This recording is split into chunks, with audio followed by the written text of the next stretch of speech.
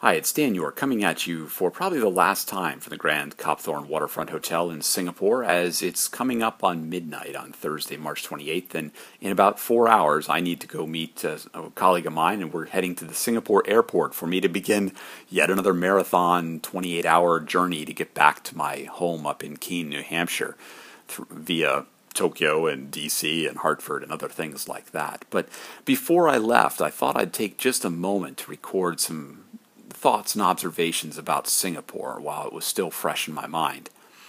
I think it'll help. I'll start back and go to Wednesday when I woke up and got out and did a little run. I went out here, and the hotel turns out to be the waterfront aspect, is it's right on one of the rivers that seem to go through Singapore. And so I wound up going off for a run and crossing over some of the bridges that were here and running along the pathways right along the side of the river.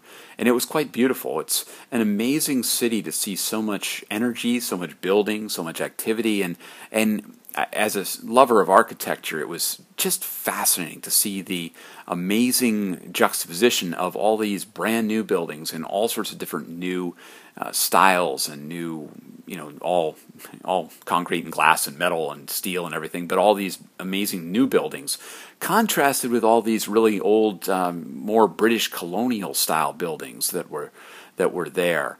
It was an amazing time. I ran all the way down to sort of where the waterfront is and saw just some of the financial districts, some of the big buildings, and this massive Sands. It turns out to be a Sands hotel and casino that has literally what looks like a cruise ship on top of it across 3 buildings. More on that in a little bit. After that, I went back and I should say it was hot, extremely hot. I don't know what it was. It was 8:30 in the morning, but it's probably up in the 90s, and the humidity was just oppressive, quite honestly. Reminded me of some of the runs I did for down in Orlando in the summertime type of thing, where you felt like you could cut the air with a knife in front of you. It was amazing just that short time. But I don't know. It was about a 3.5 mile. Actually, it was about a 3.25 mile run when I got back up. When I hit that point on the way back up, I'd run down 2 miles. I ran back about 1.25 miles, and I said, you know what? I don't want to test the Singapore healthcare system. So I stopped, and I walked back there and met up with some colleagues, and we went, 2 of us went over to the Internet Society's Singapore office, which we have an office space where 2 Internet Society staff people are located in a shared office complex. And that was very nice to meet a staff person an ISOC staffer that I had never met before.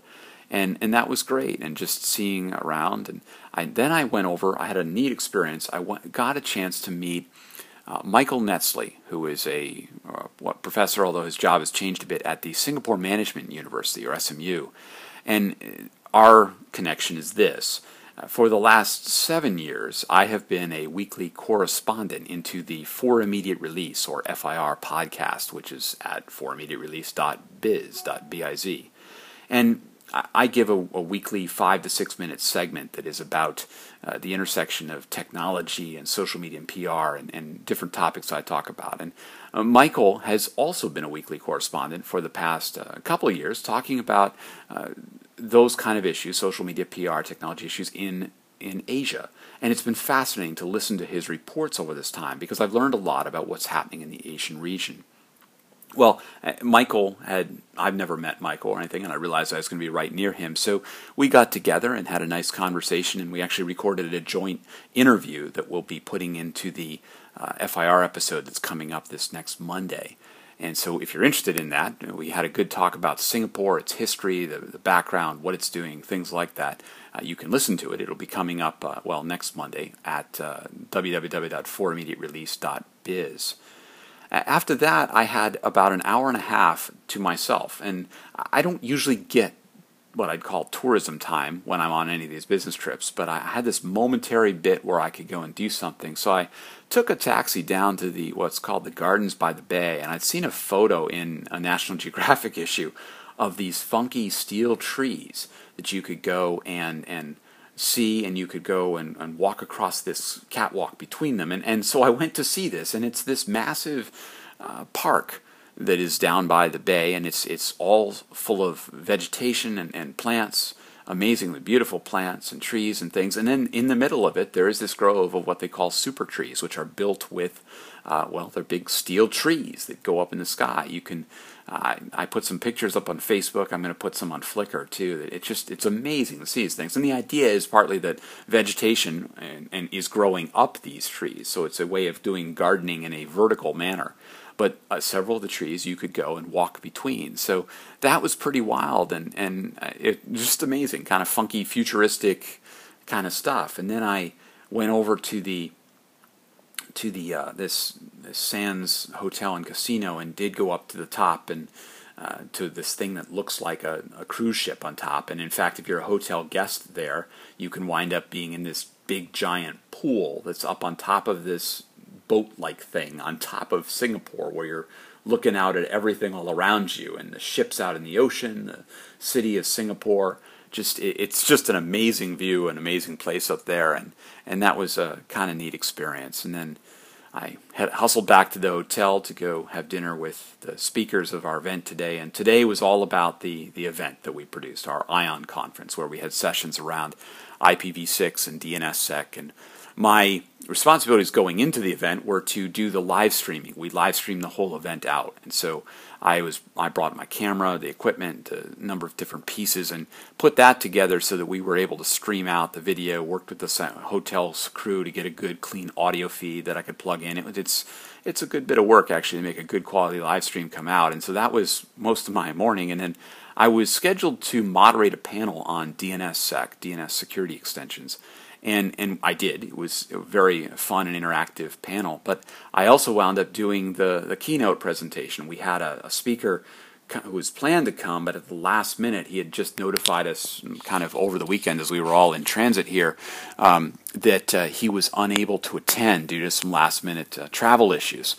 And so we had his slides. He had provided those and given us permission to go ahead and do them in his absence.